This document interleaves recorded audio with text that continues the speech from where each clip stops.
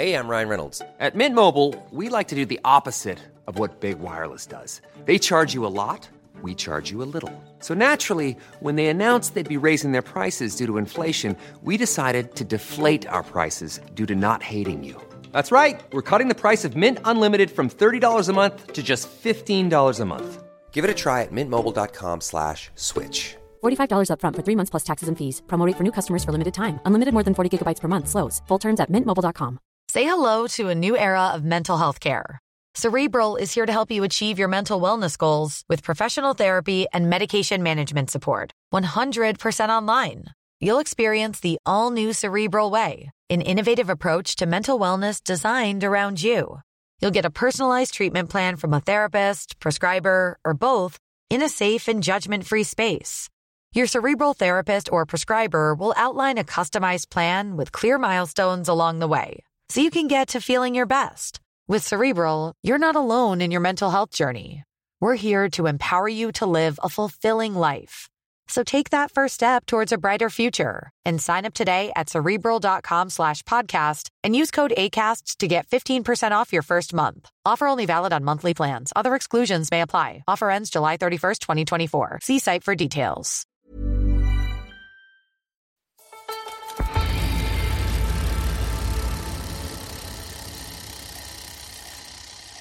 Hello and welcome to the Rouleur Podcast. I'm Ian Parkinson, and I'm delighted to say that for this edition, we're joined by one of the most innovative and interesting of the new breed of bike designers and manufacturers, Bob Parlee. Welcome, Bob. Oh, welcome. Thank you. Thank you for having me. We're at Bespoke Bikes in London, and we'll be talking to Bob in a little while about the past, the present and the future of high-end bike design. I'm also joined by Rouleur editor Ian Cleverly. I guess later on we should talk a little bit about issue 59, which is out at the moment. Yeah, absolutely. I think we can slip a little bit of that in the mix. Anything stand out in particular for you before we move on? Well, it had to be Jan Orit. I mean, anything that Morton and Jakob do is always fascinating and interesting, and they've done a great job. It's fascinating from start to finish, even though Morton at the end of it says, "Oh, I thought this was rubbish, we're going to go back and see him again," which they will for the next issue.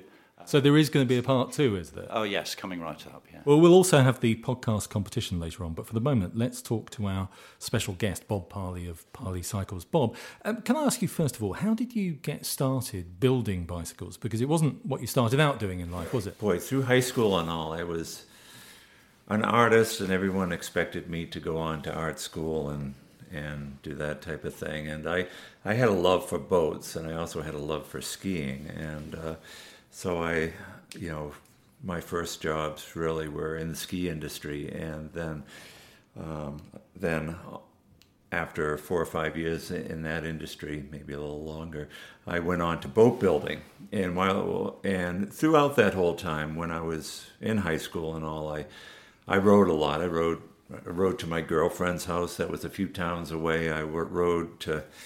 I rode everywhere, and I was into touring. I never knew about bike racing when I was younger. I thought that was for an elite group of people, and that, it wasn't something I was going to be able to do. So touring was my thing, and I grew up in Massachusetts, and I would take trips around Massachusetts, weekend trips, and some longer trips on up to New Hampshire and all, and then, some big trips from up the coast of California up through the Rocky Mountains into Canada and northern Canada and all that. And so that was my introduction into bicycling, and I just loved the freedom of being able to ride, being able to go wherever I wanted to go.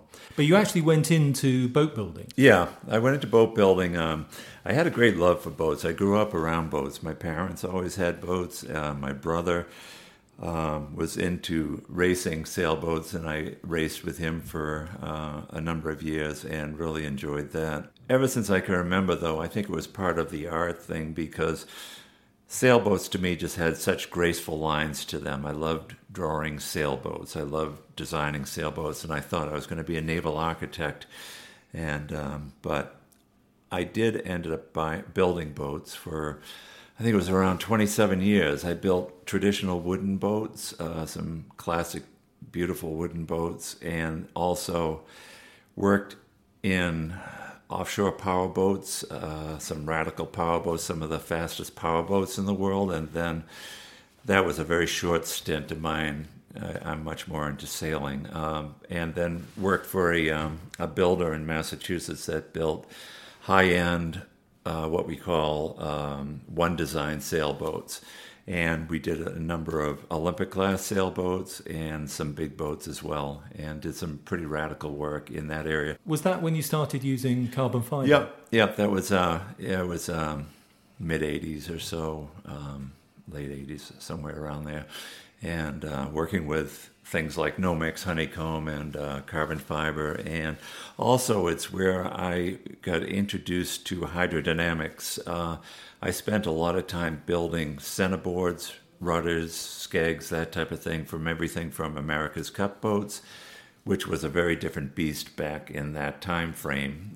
Then they would do maybe 12 knots, now they do 50 knots. So, but we would build centerboards, rudders, that type of thing, just the same way you would design a wing section. So I learned a lot about hydrodynamics and how things move through the air and through the water. At what point then did you decide that your skills as a boat builder might be useful for making bikes?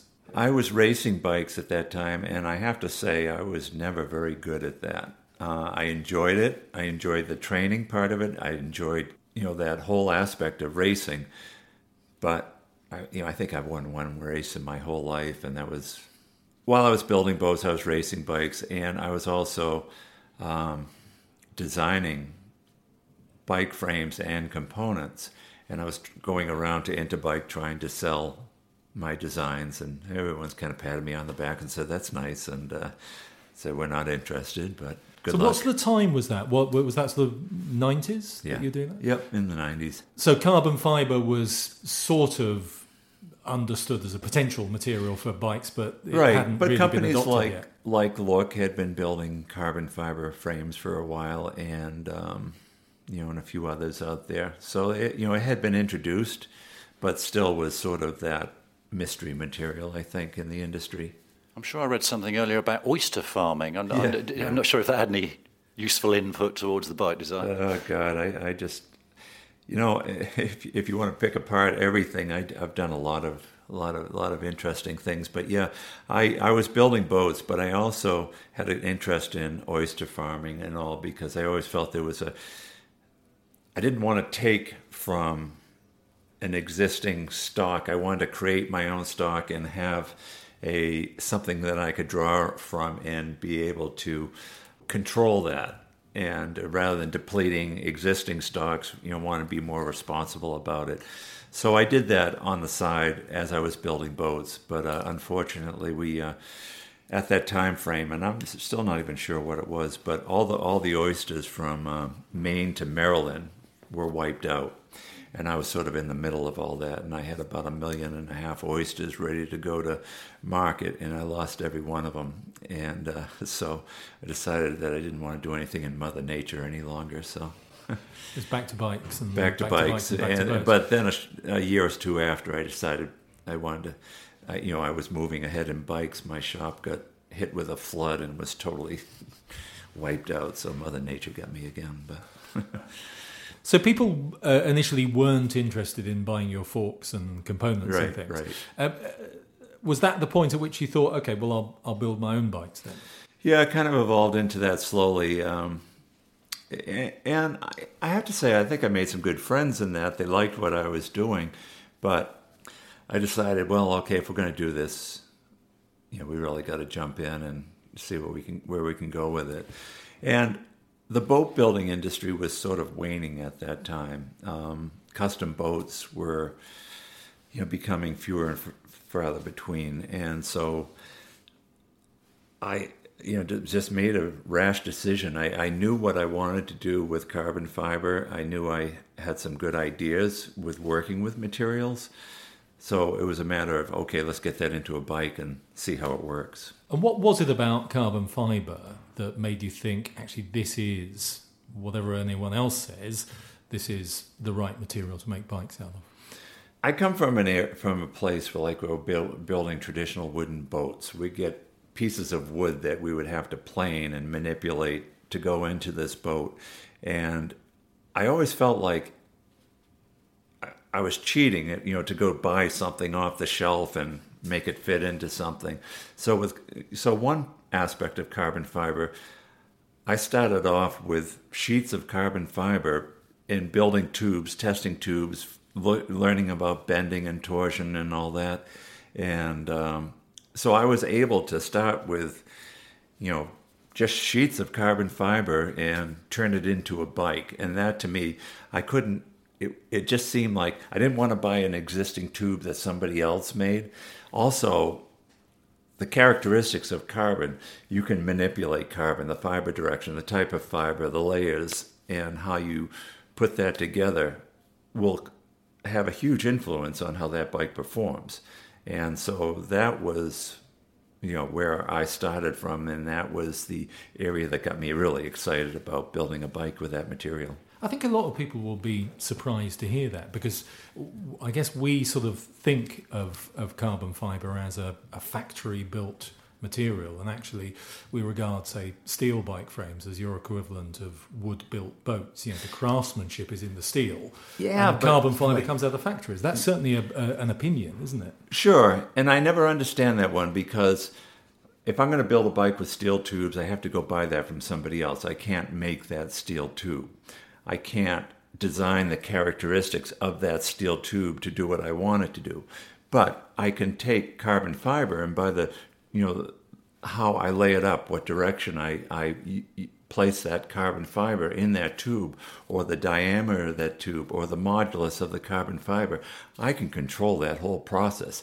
So to me, it is, the art. It is real art, because there is a science with that designing of carbon fiber, but it's as much art. It's as much as, this intuition that you have. Like if you look at a bike, it's a truss frame, essentially. It's like a bridge. It's very strong, vertically, but it's very narrow when you look down on it. And so the loads in terms of your performance, in terms of the effort that you're putting into the bike, you can manipulate that carbon fiber so that it has greater torsional strength, and also tune that carbon fiber so it has more vertical compliance. So you can create a smoother riding or more comfortable riding frame, but yet not lose any performance by doing that. Back in the days when I used to get loaned bikes to do bike tests and stuff, and a complete technical ignoramus, and I could never put my finger on why something was good. But I got loaned one of your Z1s for the day, and it was the only one that I felt at the end of the day, I don't want to give this back, right? And I want to keep on riding. And I'm not saying that just because you're here. Just because I'm here, yeah. Well, thank you. I appreciate that. Could you put your finger on that? Because I couldn't figure it out. It just felt great. Yeah. Well, and that's the fun thing for me in this industry, is that's the kind of comment I get from customers. They ride that bike and then they're sold, and so I love that kind of feedback. And to me, I can't just build something just to build it. I want to hear that kind of feedback from my customers. I want to build a great bike for my customers. I want my customers to fall in love with their bike. And so it's, for me, that first time, I spent more than a year, closer to 2 years, just building tubes and seeing how they bent and seeing how they reacted in terms of testing that tube and coming up with, a plan for that. My first bike that I built and rode, I lived 30 miles from work, and so I rode that first bike home. I put all my components on it and got home and ride it, and it's like, oh, this is great. The bike hasn't broken yet. And that was my first impression, this is it's a rideable bike. And it's like, this feels really nice. Descending on that bike, there's no wobble. That was one of the things that really set me off on my metal frames, is that, in racing, when you get into these wobbles and the guy next to you is in one, and it's like, I know I can design that out of the frame. And, it just did everything I wanted it to do. It's an exciting feeling for me to be able to get on my bike and feel that way. Do you notice an awful lot of people on bikes that are wrong for them? I mean, do you actually sort of just look at them and keep it zipped? Because I see it increasingly, especially with the flood of new cyclists over here. They buy what the pros are riding. Sure. Now that to my mind, that bike is built for a professional young person. Yeah. It's not. And you see them climbing off and grabbing their backs. And you kind of think, well, you're on the wrong bike. Yeah. It's interesting. I was in the ski industry for a fairly long time, and I did a lot of work with making boots fit people's feet. A ski boot tends to not want to, a foot doesn't really want to go into that and be comfortable. So I spent a lot of time making ski boots comfortable, but I also worked in sales, and I would have a customer come in, and I knew the guy wasn't never going to race. He was never going to be, putting that, a race ski to its limits. And I would say to him, buy this ski. You'll be a lot more comfortable at the end of the day. You're going to feel like you can ski all day long on this ski and have a lot of fun. Where this race ski is going to wear you out, and if you make mistakes on it, it's going to exaggerate those mistakes.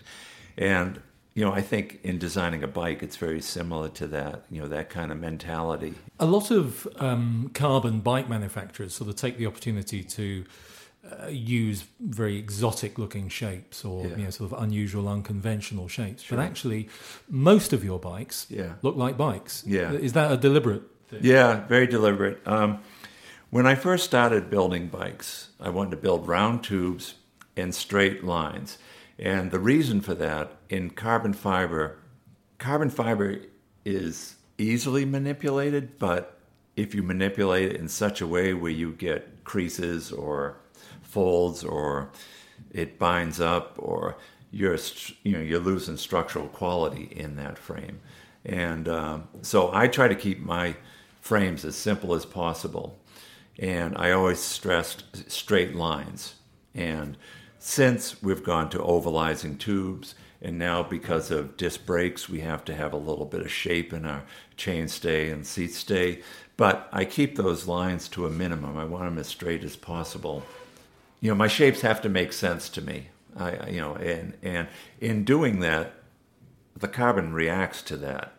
I just feel that making difficult shapes compromises carbon fiber. Looking at some of your sort of time trial and triathlon bikes as well, they do have a sort of aerodynamic aspect to them. Yeah. But it looks different to other people's. Are you a little skeptical of some claims about aerodynamics on bikes? Yeah, it's funny. We just came out of the wind tunnel. We been working on a new design, it'll probably be a 2017 frame.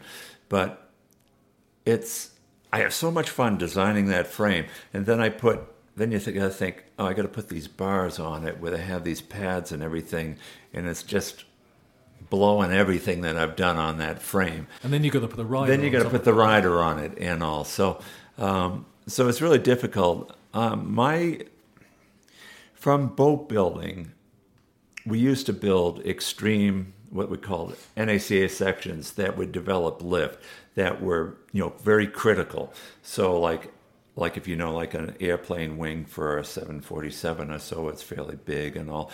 But if you look at a glider, it has what you would call a very high aspect ratio wing. They're very effective, but very critical. So if you don't fly them properly, they stall and they create drag and they'll fall out of the sky. In a bike frame, my feeling is that I want to build a section that has the greatest amount of latitude in it. It's not going to go 100 miles an hour. I'm not trying to fly this thing, but I don't want it to be so critical that if you get a little bit of breeze or a little bit of yaw angle, it's going to start stalling quickly. So when I design a section that has the ability for a greater yaw angle. I've done some very radical designs, but every time we go to test them, we're not finding anything significantly better than the basic designs we have. So my tube shapes and all not only are effective in the wind and to greater yaw angles, but I can design more comfort into that bike as well. And there's some designs great in the wind tunnel, but impractical when you get them on the road in the real world.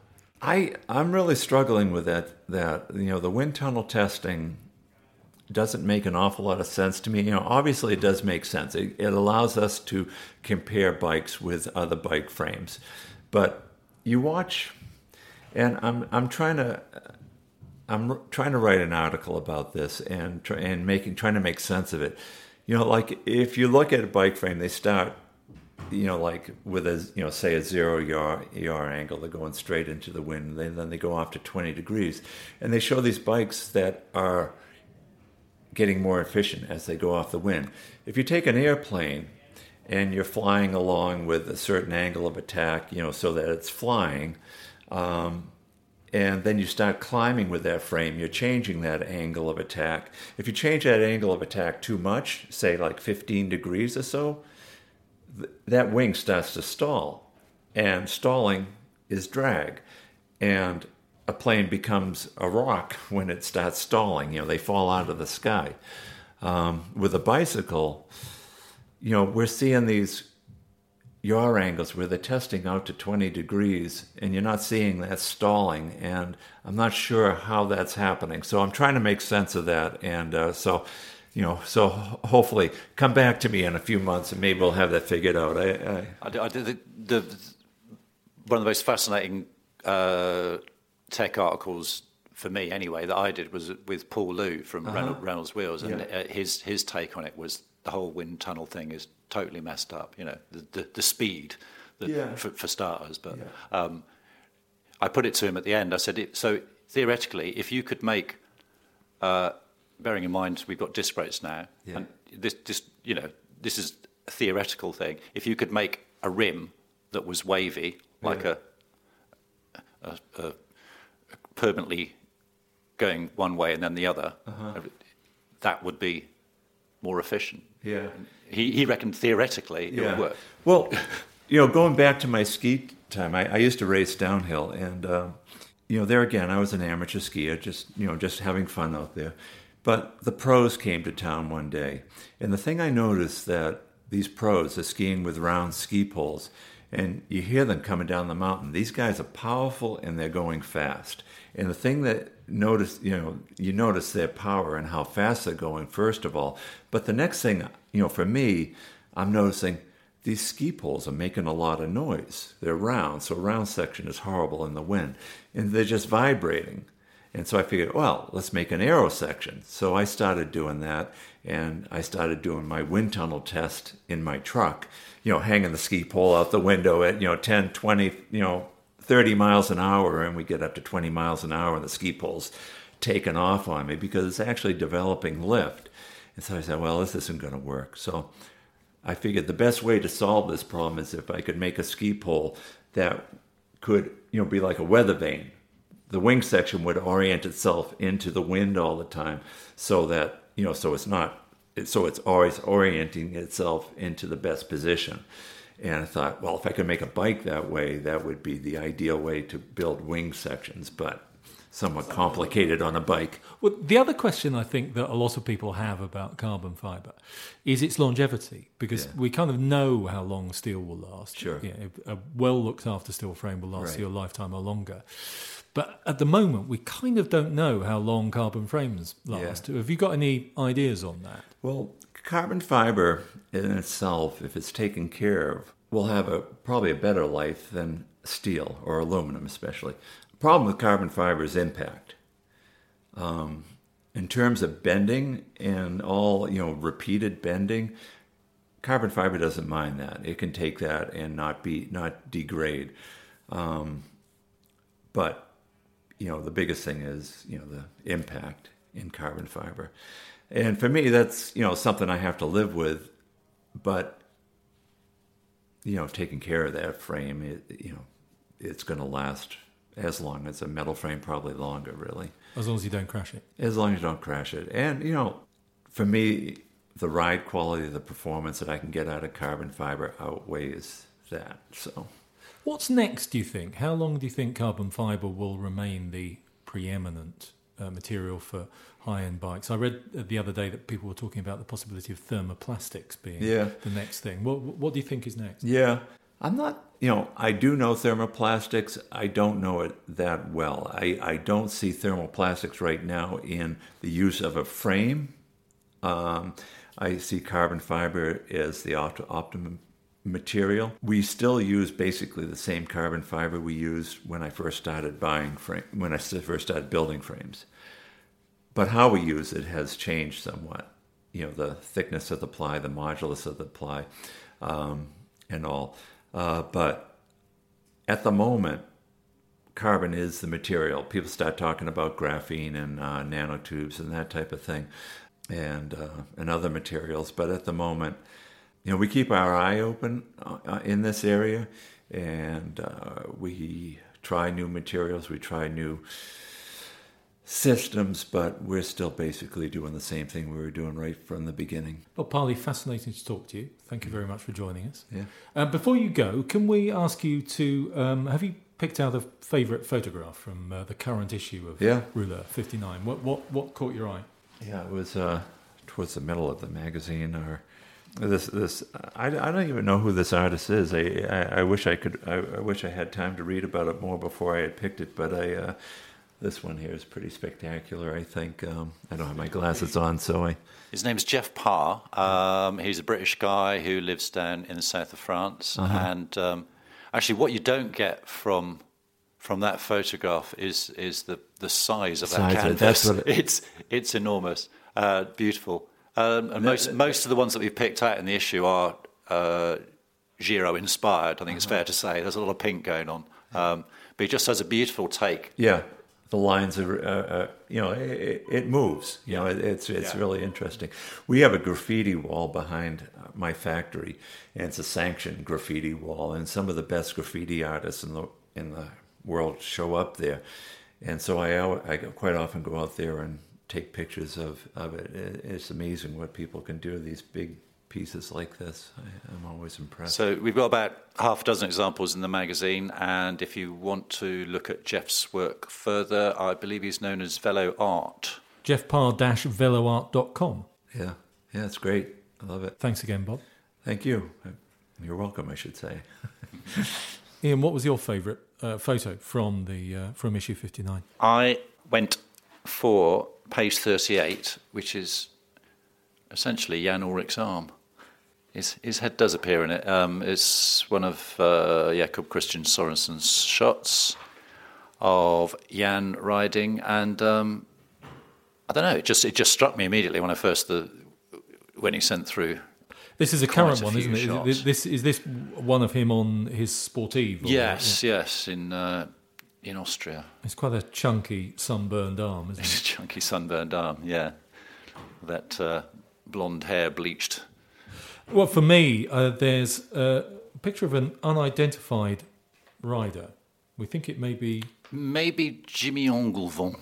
Yeah, but I'm only going from his broad shoulders from this rear view. But there's a lovely picture of it on the Europe Car article, which again is fascinating, tracing the history of that French team through all their various incarnations. And it's a lovely picture of a lone rider on what looks like an individual time trial. It is, yeah. Yeah, it's an individual time trial up a hill by the look of it, with the crowd in front of him. It's a great shot. So it's probably competition time, isn't it? Yes. Yeah, we've been a bit slack on competitions lately. We have, yeah. It's time to revive pass it. over. Yes, gloss straight over that. Gloss over what happened to the competition last time. And so what's the question this time? How do people enter, and what's the prize? Okay, if you go onto the Rouleur website, rouleur.cc, and onto the podcast page there, we'll do it via that page. There'll be a little box there that you can fill in. The prize is a copy of issue 57 with Sean Kelly on the front, signed by Sean Kelly. So that's quite nice. Question would be good, wouldn't it? Oh, okay. Martin Proctor's illustration in this issue is based on the Rouleur Awards, which were held at the Rouleur Classic a couple of weeks back in London. Can you tell us, in order to win the signed copy of issue 57, what was voted by our esteemed panel and me? I didn't vote for it, I must say, but what was voted the one day race of the year. The one-day race of this year at the Rouleur Awards at the Rouleur Classics. Yes. Okay, and go to issue 59 and look at Martin Proctor's cartoon to do that. Enter via the Rouleur website. So that's it from this edition of the Rouleur Podcast. Thanks to Bob Parlee. Thanks to Ian Cleverly. Thanks to you for sticking with us. We'll speak next time.